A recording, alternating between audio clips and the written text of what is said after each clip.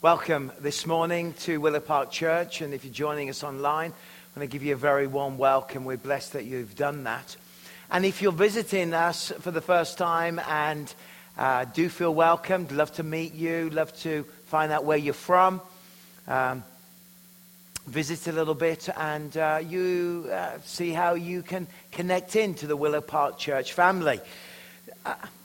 Thinking about that story that was just read from the Gospel of John, John chapter 13, always amazes me to think about that story in its context, that Jesus interrupts everything, gets down and breaks tradition and starts to wash the feet of his disciples. Don't you find incredible that the creator of heaven and earth, the creator God, incarnate, coming as man to this earth, the creator gets down on his hands and knees and washes somebody's feet, his disciples. Don't you find it incredible that the judge of all humanity, that will judge all of us and will judge the world at the very end of the time, gets down on his hands and feet with a bowl of water and with a towel and shows the most beautiful image of the servant God, the God that serves, the God that cares, the God that is interested in each one of us. It is a beautiful thing. And then he says, I want you to do likewise. This is exactly what I want you to do. I want you to live like this. I want you to be like this. My church is to be full of this heart. Now, you don't go to many churches and have kind of foot washing ceremonies. I don't know how, have you been to that? I've been to one wedding where there was a moment in the service where suddenly out came a bowl as a surprise to the bride. I bet she wondered what was going on. Then popped it down, took her shoes off. I guess she didn't have stockings. I haven't thought that one through. And started, get the old soap out, started washing her feet. And every of us watched, and I knew this was coming, and I'm stood there looking very ministerial. It's amazing. I'd never thought of that. Had you? I never thought of that when I married you, Michelle. I would have gladly washed your feet. And every day. And then Jesus says, look at this, I will. This is how I want you to be. This is exactly what church is all about. This is even the Son of Man came not to be served, but to serve. Notice the difference in those two. There, so often Christianity in our modern culture has suddenly become serve me. Consumerism. We consume rather than we serve. And yet what I want to teach you this morning is that when we become a people committed to service, then we will experience the great blessing and the move of God within our lives. Christianity is about that service. That when we serve, we reflect the very nature of God. When we serve in our body, within church and within church life, the Lord promises that we will be blessed. That even the Son of Man didn't come to be served as the great kings and rulers of the ancient world. No, he came to serve humanity. And if we truly discover all that God wants to do in our lives, it comes by our willingness to serve each other. We were reminded of this verse at the beginning of the worship. How do you please the Apostle Paul? I mean, he wasn't an easy character to be around at times. I mean, if you upset him, as John Mark discovered, booted him off his team. Years later, he had him back on the team, but he wasn't very happy because Mark wanted to go back to his mother and he wanted him to keep going. I mean, he was quite, church tradition has that the Apostle Paul was not the best looking of men. Did you know that? Not the best looking. In fact, church tradition says that he actually had a slight cross-eyed. So he'd be preaching like this and the person over there would fall and repent.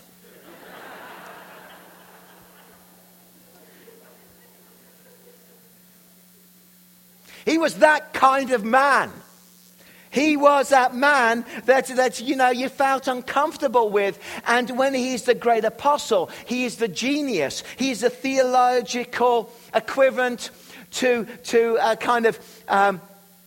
the greatest thinkers we can imagine, a Newton or whoever. And we think about that and his ability. And yet, he says, so if there is an encouragement in Christ, any comfort from love, any participation in the Spirit, any affection and sympathy, complete my joy. So how does he want to be? Complete my joy, he says.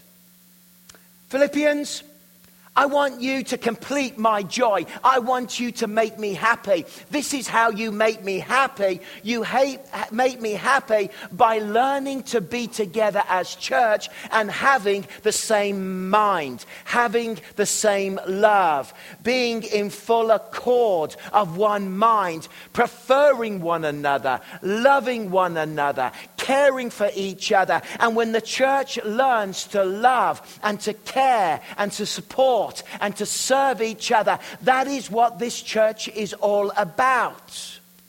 Do nothing from rivalry or conceit, but in humility count others more significant than yourselves.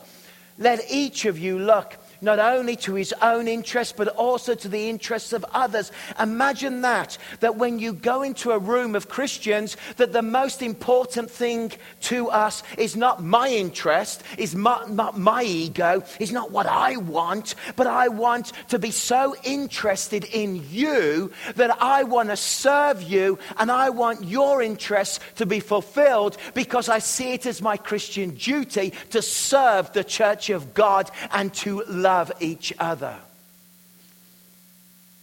Have this in mind among yourselves, which is yours in Christ Jesus. Keep this clear in your mind.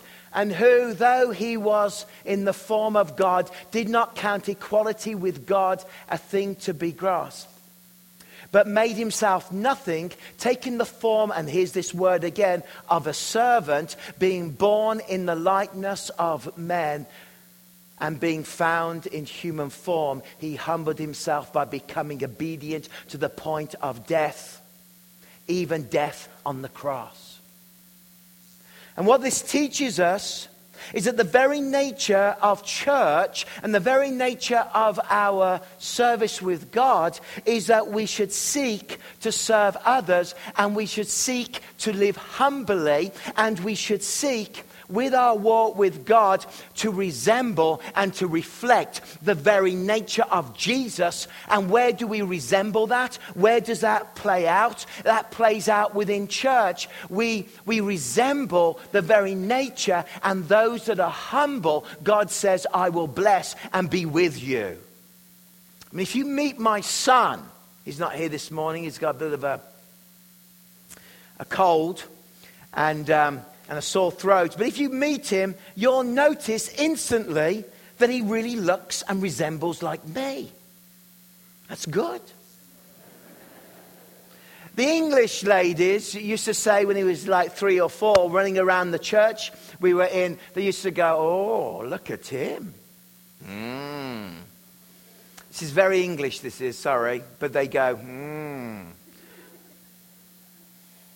Yes, look at that. Oh, look. Oh, you can tell who the Father is, can't you? As if there's any doubt. And, he resembles him. Look, you can tell. And this is the heart of what Paul is communicating. When people look at us, they can tell who the Father is. And the Father is the King of Kings and the Lord of Lords. And we resemble the Lord Jesus Christ. You see that, Christian? Oh, I can tell. I can tell who that person resembles. That Christian resembles the follower. That Christian resembles Jesus. That Christian has interest in others. That Christian loves others. That Christian serves others. Boy, there is a resemblance that is uncanny. And as the writer of Acts says, in all things I've shown you that by working hard in this way, we must help the weak and remember the words of the Lord Jesus, how he himself said, Luke wrote, it is more blessed to give than to receive. When church becomes about consumerism, and when church becomes driven by what we want and by what I want and by feed me and by consumerism, then we lose the blessing. But when we become a people that are committed to loving each other, that are committed to serving each other, that are committing to caring for each other, are committed to showing the interest of each other and not being consumers, but living as servants of Christ, boy, there is great blessing in living that way. And I think a lot of Christians in the Western world are losing the blessing of God because they're joining into the consumeristic society rather than serving, rather than giving, rather than discovering all that God has done within your life. And the truth is, pastors and churches have not helped this. We've become the professionals. We've become the ministerial. We are the pastors. We are the clergy. We are the vicars. We minister, but by doing that, we become the people that do it, whereas the scripture teaches we're not supposed to do it. We're supposed to equip you to do it, and God calls the body to work together, and we work together. And you've got gifts, you've got abilities, you've got skills, you've got things that God has placed within your life that God wants to use and the way that God wants to work. And yet for many of us, these gifts, these abilities have become utterly and completely dormant. Look at this great scripture. To each is given the manifestation of the Spirit for the common good. When the church gathers together, in 1 Corinthians 12:7 it says, when we gather, there is a manifestation of the power and the presence of God amongst us. And why is this manifestation here? It is here for the common good. And I think the danger is that we've lost the sense of awe, and we've lost the sense that when believers gather together, there is a manifestation of God's Spirit, and that God's Spirit is here. And of course, this is in the context of the gifts. When he's talking about the gifts and the abilities that God has given to every person. And when we gather together, we come together and we look for gifts that God has given us to serve the body for the common good. This body needs you to serve for the common good and the blessing it will bring to us and also to you when we serve each other. We know in Scripture that there are the word gifts, where people are able to teach and bring wisdom. There are the mercy gifts, when you feel more driven by service and caring for people. There are the power gifts, when you're praying for people and praying for situations, and you're praying in faith that God will move. And this 21 days of prayer, so many of us have been praying in faith for so many people, and God has been answering prayer all around. We've been travailing that God would answer Pastor Jeremy and Kimberly, that they would sell their house in Saskatchewan. They've got a little house in a town of 5,000 people. That is a great miracle if they can sell it. And this week I got a text when I was in England, just to let you know, we've accepted an offer on our house and we've sold our house. Fantastic. Somebody was struggling and dying in hospital and desperate to find Christ. And we were able to go and pray. And we've seen, where it seemed a desperate situation, God intervened. And now we're hearing that the body is being healed, that God is moving, and that there's a change happening. And I think of all the Christian friends that have gone to that hospital and sat in the cafe and sat in the hallways and have prayed that God would intervene, have served, have loved, have texted, have stepped in, have prayed. I think sometimes that we forget. So with you yourselves, since you are eager for the manifestation of the Spirit, strive to excel in what? In building up the church. Every one of us has a gift. Every one of us has the presence of the Holy Spirit. And he encourages us to strive in what God has given you. Strive in the way that God is leading you. Strive in that gift. And why do we strive in this way? We strive and we serve and we give to build up the church of God. You know, we're very familiar with manifestations, particularly evil ones. Hollywood, movies, demon possession, manifestations. So we've got a little picture of that. And yet for some reason we're familiar because we watched films like terrified us in the 70s and 80s, like The Exorcist and Spinning Heads and so on. We've got all this kind of weird idea. But what the church seems to fail to do is have a really clear picture of somebody who is manifesting the beauty and the love and the power of God through their lives. But boy, does God want to manifest through you. Does he want to use you? Every one of you has a gift. Even those that I may not know who you are, but you've come here, you hide in the back, and now I'm welcoming people at the front door. You're sneaking in through the back door. I'm just glad you come. Oh, I don't. Pastor Phil's there again in his coat. I can see him. Oh, there I go. No, I'm guessing that, but by the laughter, I'm thinking there's a few of you doing it.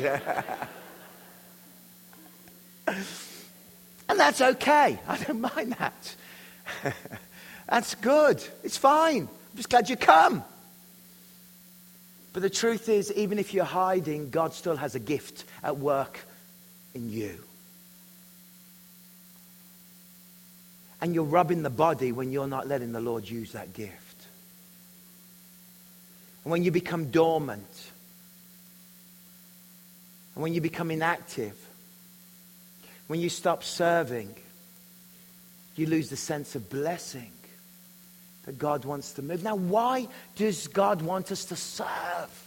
Why does he want us to this? Well, the reason is very simple. We serve because when we serve, we grow and we develop. And there's gifts, of course, that God gave apostles and prophets, evangelists and shepherds and teachers to equip, and there's that word, equip the saints for ministry, for building up the body. And when the church stops equipping the saints for ministry, that's why we run Pursuit Night School. That's why we run Pursuit School. That's why we run seminars about prayer and different events. And maybe, you know, it's very challenging. We need to keep thinking about how we can equip, how we can equip. Why do we equip? We equip so that you may grow. What parent does not love to see their children grow? Oh, it's great, isn't it? We sold our house in England in last autumn. But on one of the door frames, which I'm thinking about it now, I should have taken the door frame out.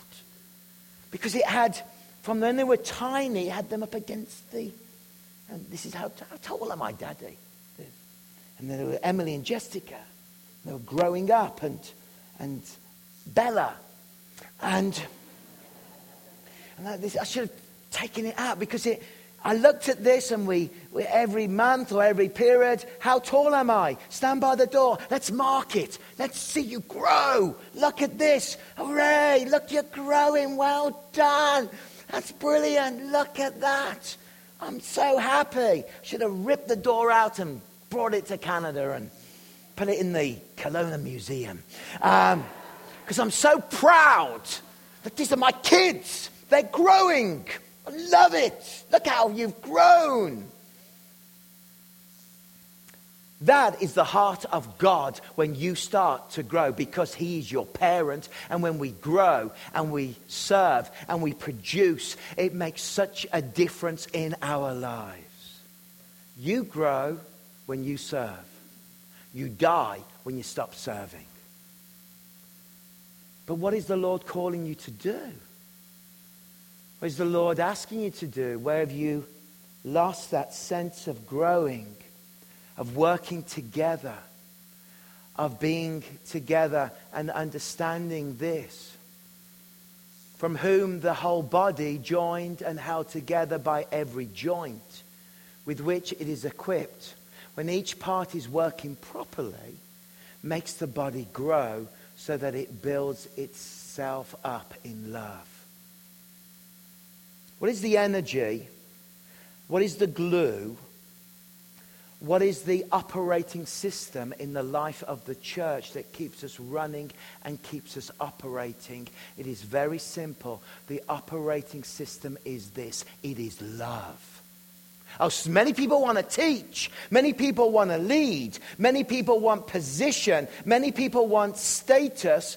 But it's not fueled by our ego. It's fueled by our love for others. It's fueled by caring for others. It's fueled by a patience with others. It's fueled by a kindness towards others. It's fueled not by jealousy or envy, or by boasting or by arrogance or by being rude and dishonoring about other people. It is fueled by being not self-seeking, not easily angered. It is fueled by not holding on to a record of wrongs all the time or delighting in evil, but rejoicing in truth. It is fueled by a body that is full of the love of God, that is supporting one another, that is protecting one another, that is hoping for one another, that is trusting in one another, and that is persevering to believe the very best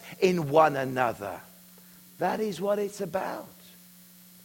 We serve out of a heart of love. A new commandment I give to you. You love one another just as I have loved you. You also are to love one another. By this, all people will know that you are my disciples if you have what? Love for one another. The biggest key to church growth, revival, and evangelism is that the people of God love one another, forgive one another, support one another, care for one another. And when we learn to love one another, then it changes this world, because people go, wow, those Christians are incredible. It is the love of God. So challenging. Because we become so used to being consumers, and we're no longer servants. And so, I look at the life of the Apostle Paul. I look at the way that he persevered. And the way that he says, I love this church. I love this kingdom. I love what God has done. For to me to live is Christ, to die is gain. I look at this, I want to be like this man. And if I am to live in the flesh, that means fruitful labor. Yet which shall I choose? I cannot tell, he says. I'm hard pressed between the two. Should I be in glory, or should I keep working here? Because I love the church. It's far better. But to remain in the flesh is more necessary on your account. In other words, he's building this picture that I'm longing for heaven and glory and to be with Jesus. But it's necessary to stick around and do what God is asking me to do. And the reason you're still around is because God's not finished using you. You've got things to do. You've got prayers to pray. You've got things to change. You've got acts of service to be involved in. You're not here by mistake. You've got a job to do, to serve. I'm convinced of this. I know that I will remain and continue with you all for your progress and joy in the faith. I'm going to keep believing for you. I'm going to keep pushing in so that in me you may have ample cause to glory in Christ Jesus because of my coming to you again. When church becomes so consumer driven, I worry sometimes that we no longer represent the church that God wants us to be. when we lose the centrality of Scripture, when we lose the idea of servanthood, when we lose the idea of devoted prayer, when we lose the idea of communion and breaking of bread and true worship, we may lose the very essence of what church is all about.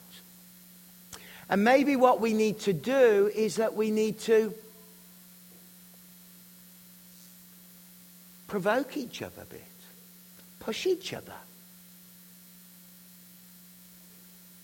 Maybe we need to realize that when we're not serving or not allowing the Lord to use us, maybe that's, the Bible sees that as sinful. And we need to prod each other. We grow often through somebody prodding us. But in today's culture, we're so afraid of prodding each other and saying, come on, you've got that gift, you've got that ability, you've got this. Let me prod you. We don't like that, do we? I mean, but I know the difference a bit of prodding can do in, when I'm training for a marathon, or you want to get fit, or you want to go for it. To have somebody alongside. My friend has a personal trainer called Max. And when I was back in England, he kept talking about Max. I started joking a little bit with him, because he'd go to Max in the morning and he'd train him and he'd prod him. And he'd say, come on, let's get going. And because there was that little encouragement, it made the difference. Maybe that's what we need. I mean, I go to the YMCA and I actually see quite a few of you there. It's good. You know who you are. I mean, and I will go in, I get to my little treadmill and I start running and you're there.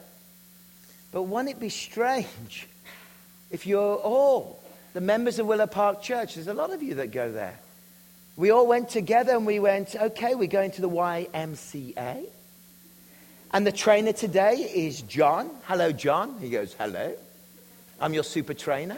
And today we are going to watch John train. And we all stand around John and we sing a few songs. Way. And now John's pushing up. Here he is. He's pushing this up. He's on the treadmill now. And then he's on that funny machine that shakes you. That I have no idea what it does. But a lot of you go on it. And maybe it's a reward. And I think he gets rid of some acids or something. And we're all clapping. Well done, John. It's been great to come to the gym because we've watched you do it. I leave unchanged, but John's very fit. Modern church is in danger of becoming exactly that. That we go and watch the professional do it, and yet in the priesthood of all believers, God calls every one of us to serve. To make a difference.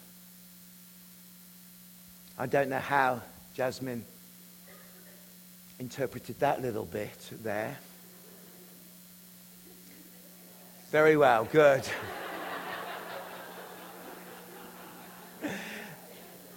When you're searching for a quote, you can't. See, I've got a lot of scripture and I'm running out of time. We've got to always go to the great A.W. Tozer. He says, our most pressing obligation today is to do all in our power to attain a revival that will result in a reformed, revitalized, purified church. It is of far greater importance that we have better Christians than that we have more of them. There's a lot of church attendance goes on. But we've got to be willing to say, are we getting better? Are we moving forward? Are we fulfilling this verse, 1 Peter 4:10, as each of you receives a gift, use it to serve one another as good stewards of God's varied grace. You've all received gifts, he says. But use those gifts to serve one another, to love one another, not to watch the professionals do it, but God has got a role for you, fueled by a love for the body of Christ, fueled by good character, fueled by all of his goodness of getting down and washing people's feet. So use those gifts. And the final verse. So whoever knows the right thing to do and fails to do it, for him it is sin. That's a hard verse. If you know the right things you should be doing, but you become dormant, maybe we need to realize it for what it is, and it's sin. It is sin to not use the gift of God that God has placed within your life. I thought I'd finish on a cheery note.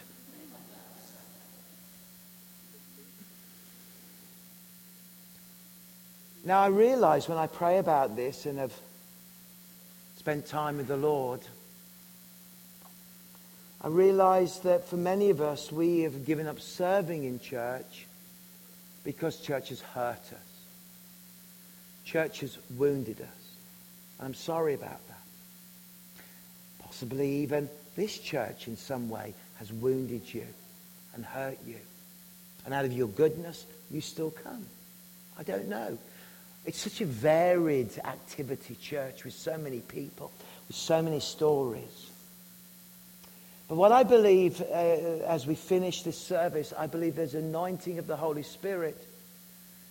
That if you come to the Lord afresh and say, Lord, heal my broken heart, heal my wounds,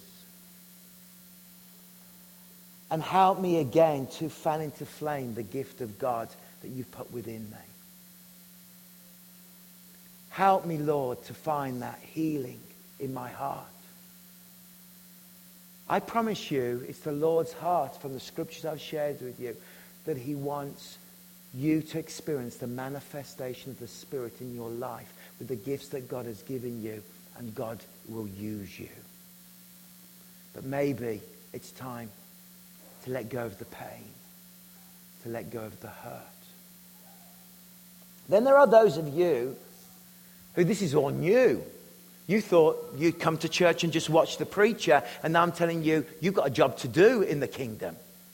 And maybe now it's time for you to go, okay, Lord, where am I called? What should I be doing? What difference should I make? That's wonderful. And it's time for you. And I want to pray as we think about this is us. As we love each other, that we will know. And of course, coming up this month in February, as we enter into February next week, we've got Rosh, where it's an opportunity for everybody in the church to volunteer if they desire to 1,000 young people coming from across Kelowna and across British Columbia. A great opportunity, like Living Nativity was, to connect and to serve. Maybe for you, we've got a prayer meeting tomorrow night, which is the end of the 21 days of prayer, of which I want to invite every one of you to come at 7 o'clock. And those prayers are your servant actions to make a difference and to give thanks for the 3 things that you've been praying for. And God is moving, and God loves to answer prayers. I love it. I don't know. But in the final moments of our gathering, allow the Holy Spirit to revitalize your heart of service. Revitalize that gift. Maybe it's not difficult to run a small group. If you've been a Christian, a mature Christian, and you've been walking the walk, let's just say, for 10 years straight, and you are determined to follow Jesus, but you're not discipling other people, there's a problem there. Small groups aren't difficult. We make them complicated because we all think we've got to bring great learning. And as I said in 2 sermons ago, just get together, read a few chapters from the Bible and share what you appreciate about it and what God highlights, and pray with each other and bless each other, and then have lots of cakes. That's what you need. And I guarantee you will put on pounds and be blessed. And I'll see you at the YMCA on that machine juggling. It's not complicated to make your Christianity work. It's just that we've made it complicated. Hallelujah. Let's stand together.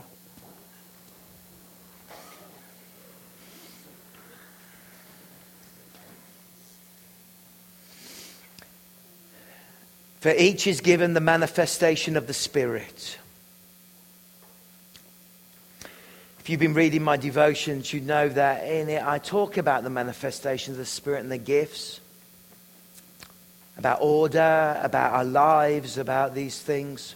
But what I do want to say right now is,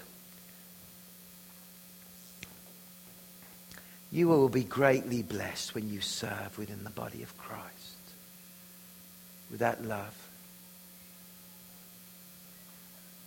Greatly blessed. So Lord,